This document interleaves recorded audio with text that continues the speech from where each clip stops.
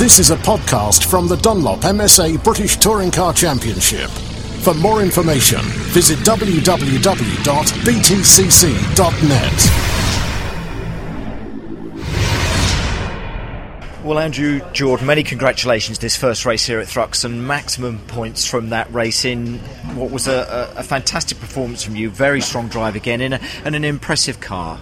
Yeah, all credit to the car and the team really, because I'm the last piece in the jigsaw, so we've got to have a good car.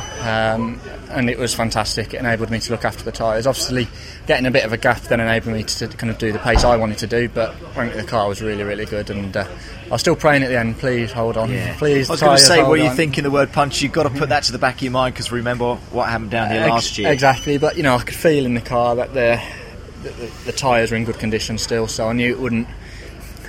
I didn't think it would happen, but you never know, so I was just praying it, and I'd rolled it right off the last few laps just to try and keep the tyres on. Yeah, I heard you talking to your dad, you said you could do that. Were you surprised to see Matt Jackson in your rear-view mirror after the first lap or so?